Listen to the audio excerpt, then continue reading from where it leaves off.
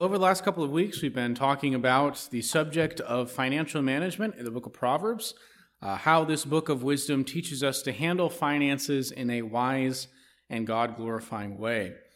It becomes very clear as you look through those sections of Proverbs that deal with money that while wealth can be an idol, it can be something that has an inappropriate place in our hearts. Greed certainly is a sin to be avoided.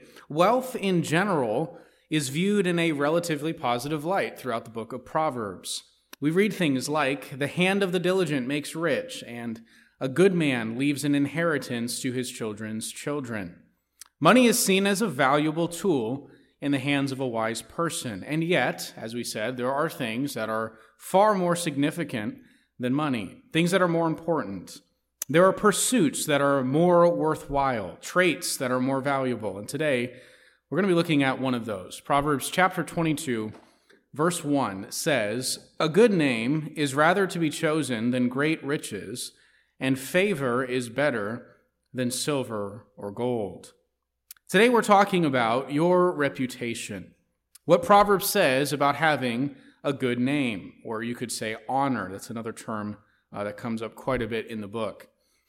This verse that we just read says something that I suspect few of us really functionally believe, that a good reputation is more valuable than great riches, that favor is better than silver or gold. Ask yourself honestly, which would you rather have if the choice was offered to you? On the one hand, great riches, you can be a billionaire tomorrow, or a great reputation. Some of this gets down to the issue that's kind of under the surface of the entire book of Proverbs, a root issue. That being that the goals of your life determine the value that you place on certain things. So if your life is all about your own pleasure, your own enjoyment, then sure, you would choose the riches. But if the goal of your life is living for the glory of God, influencing others spiritually, making disciples of Christ in this world, then your reputation becomes far more important. The only way that we can properly value something like having a good reputation is if our aims in life are properly oriented in the first place. Very similar to Proverbs 22 is what we read in Ecclesiastes 7. This is another one of the wisdom books of the Old Testament associated with Solomon. Ecclesiastes 7 verse 1 says, "A good name is better than precious ointment, and the day of death than the day of birth." Both of these wisdom books make clear that a good reputation, a good name, is of great value, and it's therefore something we should strive to earn and maintain. The day of death is the culmination of your reputation. What will people say about you when you die? What sort of life will you be remembered to have lived? Look at the next verse there, that same text in Ecclesiastes. Verse 2 says, "It is better to go to the house of mourning than to go to the house of feasting. For this is the end of all mankind, and the living will lay it to heart." Now, at first, when you read that verse, you might think that seems odd. It's better to go to a funeral than a celebration, is what that verse is saying. But then notice the reasoning. Because this is the end of all mankind, and the living will lay it to heart. Meaning, it is a wise practice, Ecclesiastes is telling us, to contemplate our lives and the death that awaits us. To consider what we're living for and how we will be remembered. What the totality of our lives will be. And part of that exercise should include considering what kind of reputation we are building. Now, all of us have a reputation. We may not realize the reputation that we have. Often our perception of our own reputation is off a bit. But people either think positively or negatively of you, or maybe more likely a mixture of the two. We might have a good reputation in some areas and a bad reputation in others. But all of us as humans form judgments about each other. We can't help it. The first time you meet someone, you begin to develop an opinion about them. That's why people say things like first impressions are very lasting. It begins that process of evaluating what type of person this is. Then over time, as you get to know people better, your opinions of them become more and more developed. Proverbs 20, verse 11 says, "Even a child makes himself known by his acts, by whether his conduct is pure and upright." The idea here is that everyone, old and young, has a reputation. We are all building a reputation every day by the way that we conduct ourselves. And so, knowing that we have a reputation, that we're being perceived by others in some way, it's worth asking yourself every once in a while, how do others view me? How do others think of me? Now, don't get obsessed with that question. Don't compromise your principles in an effort to please people, but the wise person should at least be aware of the reputation that they have. You might be inclined, as we begin to speak about this subject, that we shouldn't really be concerned with how we're perceived, that maybe there's something vain there, that we just shouldn't really think about how others think of us, that such a thought is necessarily unfruitful. But Proverbs encourages us to consider our reputation and at times even to take certain actions for the sake of our good name being preserved. For example, Proverbs 25, verses 9 and 10. Say, argue your case with your neighbor himself, and do not reveal another's secret. So here's an instruction given to the wise, and then notice verse 10, you get the reason. Don't do this, don't reveal another's secret, lest he who hears you bring shame upon you, and your ill repute have no end. So here we are all instructed to be concerned about having a bad reputation, having ill repute, because having a bad reputation means that you have lost credibility.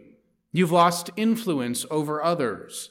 Your reputation really is a commodity that will either help you or hurt you in many areas of your life. It is intertwined in much of the aspects of wisdom that we've already considered in the book of Proverbs. Now, in ancient Israel, as in many places of the world today, you think of like Japan or something, there existed what is often today called an honor and shame society. And as the name suggests, it was a society that valued honor and sought to avoid shame. And I don't think we realize just how far America and really all of the West has strayed from that mindset. Today, almost nothing brings shame. In fact, it's seen as a positive trait to be your authentic self. Whatever is there, you're supposed to just let it out. In our culture, even the most sinful or inappropriate or what in the past would have been considered embarrassing behaviors are celebrated. And so while there have been excesses in the honor-shame cultures of the past, we seem to have really swung the pendulum in the opposite direction, where things that used to be done in the shadows are now done openly and celebrated. Nothing today seems to be worthy of shame. But while our culture doesn't value things like honor, having a good reputation, Christians ought to. Those seeking to be wise should pursue a good name. We ought to be known for certain characteristics that are fitting for wise followers of God to display. And ultimately, that's where we're going to end up this morning, considering how our testimony to the world as followers of Jesus should drive our desire to represent him well and have a good reputation. We're going to look this morning at 7 aspects of our reputation that are addressed specifically in Proverbs, and we're going to work through these one at a time. These are the things that sort of make up a good name according to the book of Proverbs. Number 1 on the list is wisdom. Surprise, surprise, right? That Proverbs, the first one would be wisdom.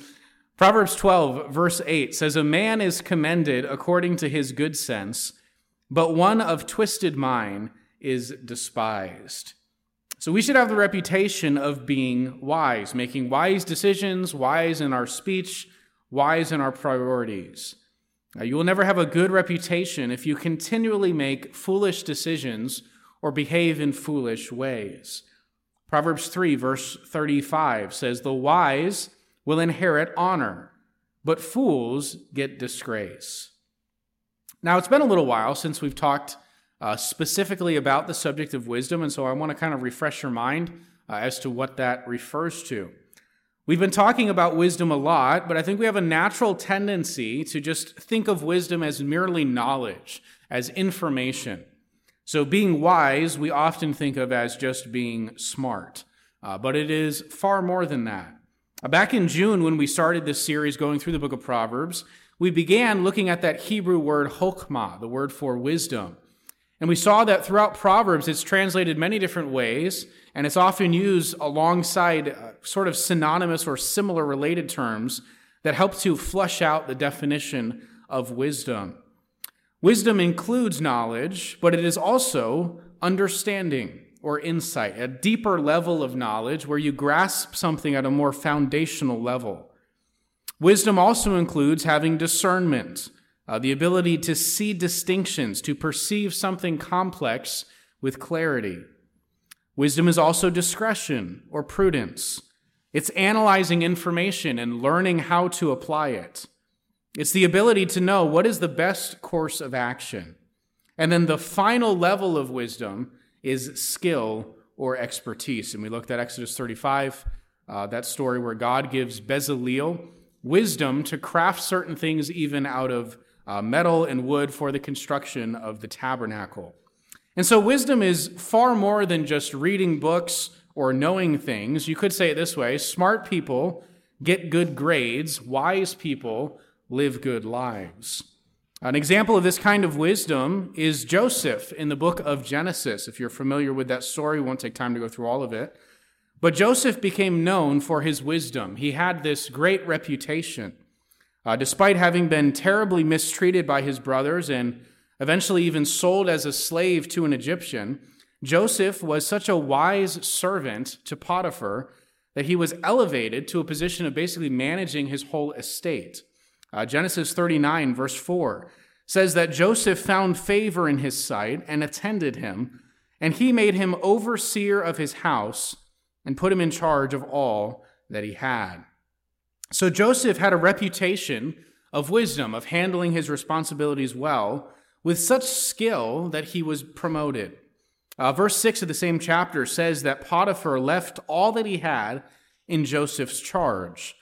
And because of him, he had no concern about anything but the food he ate. In other words, Joseph was such a good servant and so good at managing Potiphar's estate that he took a lot of stress off of his master. He was capable and responsible, so much so that Potiphar grew to trust him over time to manage everything that he had. Now, if you know the story of Joseph, then you know that Potiphar's wife eventually tries to seduce him. He resists her, and then she lies about him, gets him thrown in jail. You can read all that in the end of Genesis. And so Joseph, once again, being mistreated, he's now sitting in jail, and yet he is still conducting himself with such wisdom that the jailer grows to trust him. And Joseph ends up running things from inside the jail.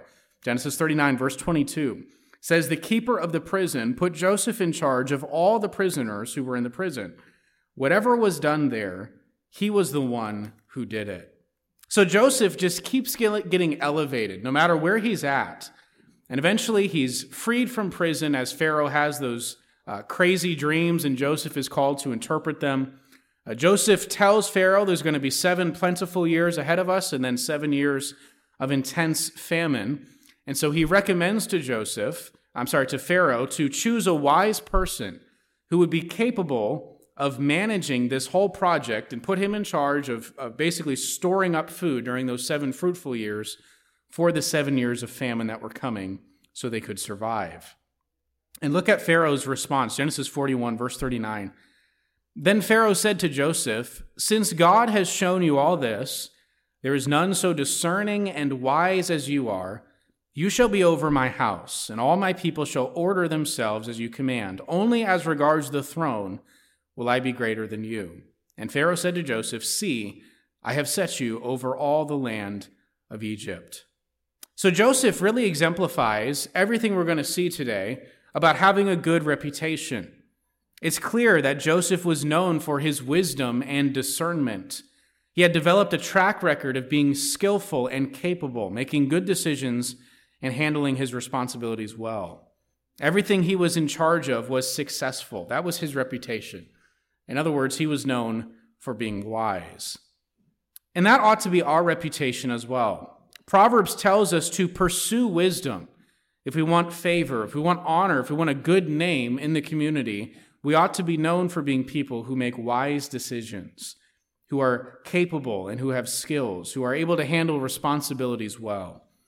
Proverbs 26, verse 1, "Like snow in summer or rain and harvest, so honor is not fitting for a fool. We will never have a good reputation if we are known for being foolish, being immature, being irresponsible. Honor begins with wisdom.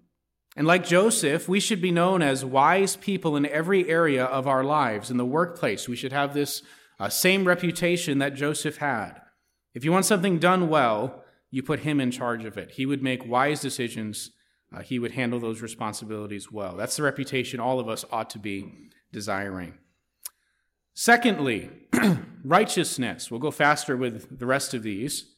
A part of having a good name or a good reputation is being known as a righteous person. Proverbs 10, verse 7 says, the memory of the righteous is a blessing, but the name of the wicked will rot. That's pretty straightforward and simple. Proverbs 11, verse 10, when it goes well with the righteous, the city rejoices. And when the wicked perish, there are shouts of gladness. Can you imagine having such a bad reputation of being such a wicked person that people celebrate your death rather than mourning? One such person we know in Scripture was a man named Herod. Herod was a man known for his cruelty. And in fact, shortly before his death, Herod ordered several of the noble men of Israel to be arrested and killed on the day of his death, because he wanted there to be national mourning in Israel rather than celebration.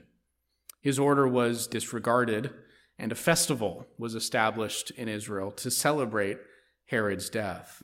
He is a living example of Proverbs 11, verse 10, that when the wicked perish, there are shouts of gladness. Next, emotional stability. Going through these characteristics of a good reputation, third on the list is having emotional stability, being known as someone who is, in other words, in control of your emotions. Proverbs 14, verses 17 and 19 really hits kind of all three of these that we've looked at so far. But notice verse 17. A man of quick temper acts foolishly, and a man of evil devices is hated. The simple inherit folly, but the prudent are crowned with knowledge. The evil bow down before the good, and the wicked at the gates of the righteous. So you see there in verse 19, the last phrase, that righteousness brings honor. Verse 18 says that prudence or wisdom brings honor. And then verse 17 says a man of quick temper is said to act foolishly and be hated. And so part of having a good reputation is being in control of your emotions, not being given to outbursts of anger or erratic behavior.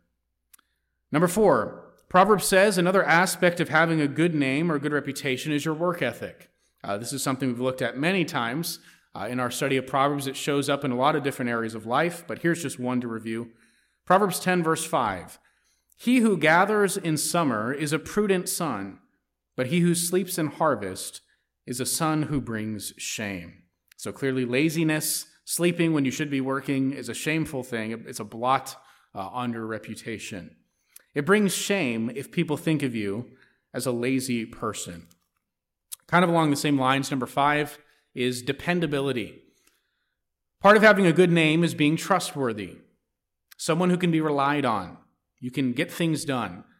If someone gives you a responsibility, they should know they don't have to worry about it again. You're going to take care of it. Being dependable means being on time, having a reputation for punctuality, doing things well. You're dependent on someone as someone who won't cut corners or do poor quality work. Proverbs 25, verse 13. Like the cold of snow in the time of harvest is a faithful messenger to those who send him. He refreshes the soul of his masters. This should be the reputation that we are all striving for, to be refreshing to others because of our faithfulness, our trustworthiness, our dependability. Verse 19 of the same chapter gives us the opposite type of person, where it says, trusting in a treacherous man in time of trouble is like a bad tooth or a foot that slips. I'm sure we've all had similar experiences like this, where you go to bite down on something, you got a toothache you didn't know about, and all of a sudden, ouch, you realize something's wrong there. Or maybe you take a step and your foot slips out from under you. In other words, you're trusting in something and it's letting you down. It ends up hurting you. It's a vivid image for an unreliable person. You trust in them and they continually let you down until eventually you just stop trusting in them. You know they can't be relied upon. That's an aspect of their reputation. And so all of us are either known as being dependable or not. Number 6, teachability, or you could say humility. This is part of a good name that all of us should be striving to have. Proverbs 22, verse 4. The reward for humility and fear of the Lord is riches and honor and life. Notice in particular the word honor. That would be similar to what we're talking about, having a good reputation. And one of the aspects of that good name is humility. Also, chapter 13 of Proverbs, verse 15 and following. Again, several of the characteristics we've looked at are covered here. Verse 15 says, good sense wins favor, but the way of the treacherous is their ruin. So again, good sense, wisdom is part of having a good name. Verse 16, every prudent man acts with knowledge, but a fool flaunts his folly. A wicked messenger falls into trouble, but a faithful envoy brings healing. A faithful envoy or messenger is one who is dependable. And then look at verse 18, still kind of filling out this portrait of what it means to have a good reputation. Verse 18 says, poverty and disgrace come to him who ignores instruction, but whoever heeds reproof is honored. So disgrace comes to the one who ignores instruction, those who are unteachable, uncorrectable. Whereas the one who heeds reproof, who listens and receives correction and learns from others, that person is honored. And so part of having a good name means remaining teachable, something we talked at length about in the past. And then number 7, lastly, kindness. Being kind to others is the fast track to a great reputation. If you want others to think well of you in a hurry, be kind. Be known as being a kind person. Proverbs 21, verse 21 says, whoever pursues righteousness and kindness will find life, righteousness, and honor.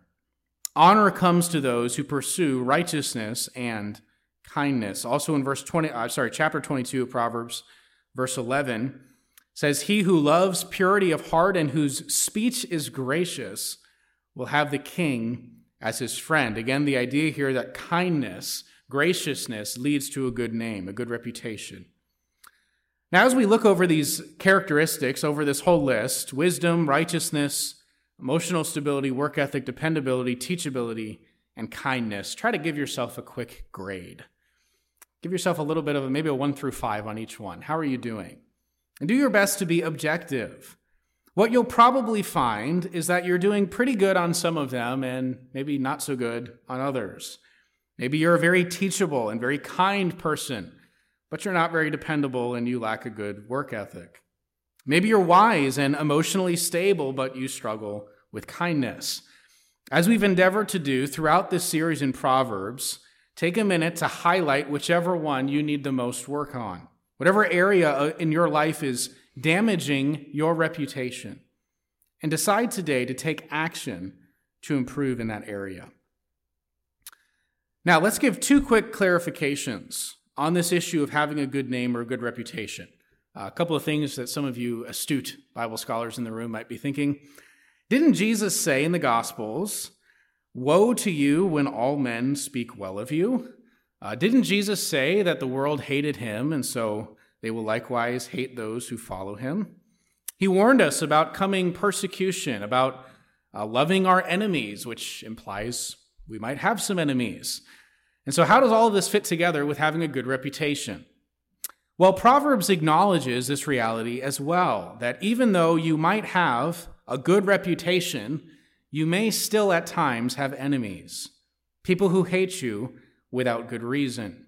Jesus himself, of course, even had such enemies. And so as we're thinking about having a good reputation, this doesn't mean that everyone is going to like you all the time. But who your enemies are is a good indicator of what kind of reputation you have. For example, we read in Proverbs 29, verse 10, bloodthirsty men hate the one who is blameless and seek the life of the upright. Again, this is precisely the case with Jesus, as we know from the Gospels. He was blameless and upright. He had a good reputation in many ways. He was known for his wise teachings, for his acts of service to poor and hurting people, healing the sick. This is what Jesus was famous for. And yet he had enemies who sought his life. The same is true of the Apostle Paul. When we went through our series in the book of Acts, we saw him traveling around Asia, planting churches regularly, along the way being persecuted for his efforts. Perhaps no one in Scripture illustrates this more clearly than Daniel in the Old Testament, though. Daniel was known for having a great reputation. He was known for his wisdom, for his uprightness, and yet Daniel also had his enemies. Yet Daniel's reputation was so great, even in the eyes of those who despised him, that the only way they could get Daniel in trouble was to make prayer illegal. Imagine having that good of a reputation, that your enemies know that even if they watch you closely, they'll never find you doing wrong. And so instead, they make the doing of right illegal. And so you get the point. Having a good reputation doesn't mean that you have no enemies. You may be hated by the wicked if you are upright and blameless. This idea is reiterated, by the way, in Proverbs 29, verse 27, which says, "An unjust man is an abomination to the righteous, but one whose way is straight is an abomination to the wicked." One more point of clarity that is needed here. When we talk about this issue of having a good reputation, it's a good and noble thing to pursue a good name, to want to be well thought of by others. But don't become a self-promoter. Don't be the one who builds themselves up and tries to persuade everyone around them of your own positive qualities. Earn a good name by your actions, not by your words. Proverbs 27, verse 2. "Let another praise you, and not your own mouth, a stranger, and not your own lips." We shouldn't be the kinds of people that are building ourselves up in the eyes of others or looking for a shortcut to a good reputation. Proverbs teaches us to walk in wisdom, be upright in your character, be emotionally stable, have a good work ethic, prove yourself to be dependable, remain humble and teachable, and be kind to everyone. Take those steps in your life, and you will end up earning a good name over time. If you grew up in the church as I did, you're likely familiar with the concept of maintaining your testimony, which sounds like an odd use of that word. That word testimony, we usually think of like a courtroom setting, and a testimony typically means either an eyewitness account of something that happened, or it's evidence used to prove that something took place. So you might say, for example, in a murder trial, well, this DNA match is testimony to the fact that the suspect was present at the time of the murder. Or you might say that someone saw it take place, and so they're going to take the stand now and testify. They're going to provide a testimony to what they saw. That's how the word testimony is used outside of church. But in church, it's often used to refer to your reputation. And again, that might seem really odd, like totally disconnected from what the word testimony actually means. But if you think about it for a while, it actually makes a lot of sense. The idea is that as Christians, our lives are a testimony to the truth of the gospel. We are the evidence that Christ really did rise from the dead, and that faith in Jesus really does transform sinners. Our reputation should be such that it convinces those who don't know Christ that there's truth to what we say and what we believe. In that sense, the way that we live and our reputation is a testimony to Christ. This is what Paul writes in Philippians chapter 2, verse 12 and following. "Therefore, my beloved, as you have always obeyed, so now, not only as in my presence, but much more in my absence, work out your own salvation with fear and trembling, for it is God who works in you, both to will and to work for his good pleasure. Do all things without grumbling or disputing, that you may be blameless and innocent, children of God without blemish, in the midst of a crooked and twisted generation, among whom you shine as lights in the world." In other words, Paul is saying the darker the world around us gets, the more brightly a godly testimony shines. It is by being blameless and innocent, having a good reputation, that others can see the truth of the gospel at work in us. They can see that God is working in our lives as we are being transformed by his power. And this is why your reputation is a testimony. It's a testimony to the truth of what you believe. 1 Peter 2, verse 12. Keep your conduct among the Gentiles honorable, so that when they speak against you as evildoers, again, we all may at times have those enemies, they may see your good deeds and glorify God on the day of visitation. We as the church should be concerned to maintain a good reputation in the community in which we live, because our lives either adds credibility to our message or it causes our message to be rejected and even mocked. Paul writes to Titus in chapter 2 of his letter, "As for you, teach what accords with sound doctrine. Older men are to be sober-minded, dignified, self-controlled, sound in faith and love and in steadfastness. Older women, likewise, are to be reverent in behavior, not slanderers or slaves to much wine. They are to teach what is good. And so train the younger women to love their husbands and children, to be self-controlled, pure, working at home, kind, and submissive to their own husbands." Notice the reason: that the word of God may not be reviled. They are to do this so that the word of God not be blasphemed or spoken against. Likewise, verse 6, urge the younger men to be self-controlled. Show yourself in all respects to be a model of good works.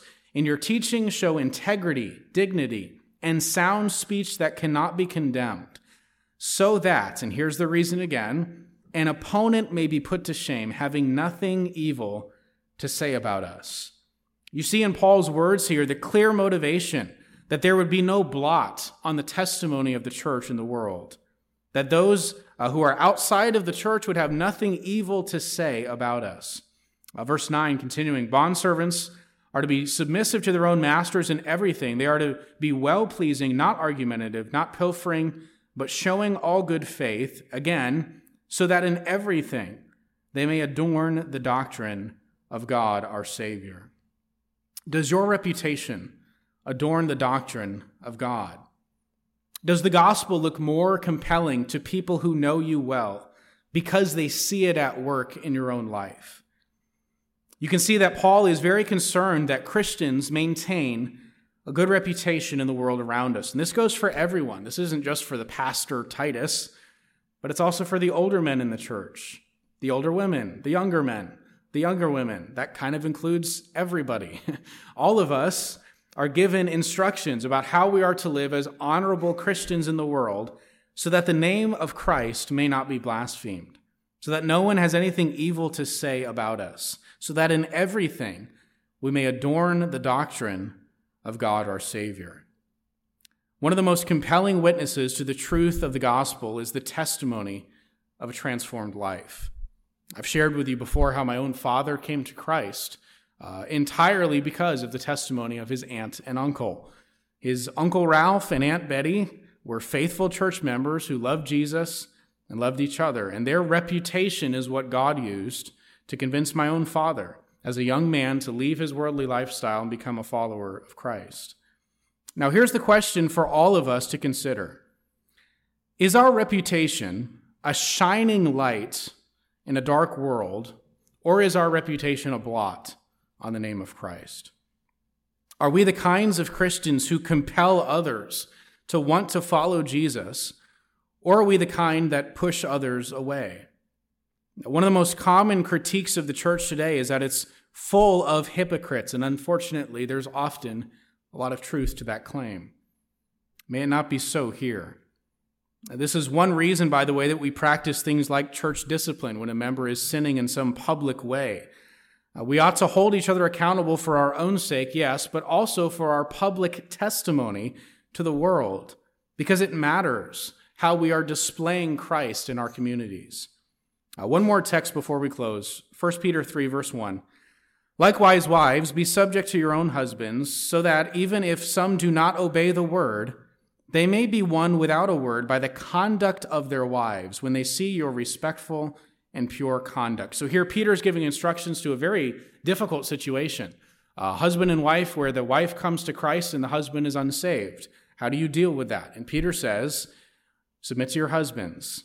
Be pure. Be respectful in your conduct. Have such a good testimony that even the one closest to you, your own spouse, would be won to Christ by your reputation of godliness. Even to those who know us best and are closest to us, our reputation of godliness should be a powerful testimony to the truth of the gospel. Every day we interact with people who may never darken the doors of a church. They may never open a Bible and read it. They may never hear a sermon or a presentation of the gospel. But they know you, and they know me. You may be the only Bible that your coworkers ever read. You may be the only glimpse of Christ that your family ever sees. Your life may be the only sermon that your neighbors ever hear. And so how are you doing at representing Christ? That's the question all of us ought to be asking. Let's pray together.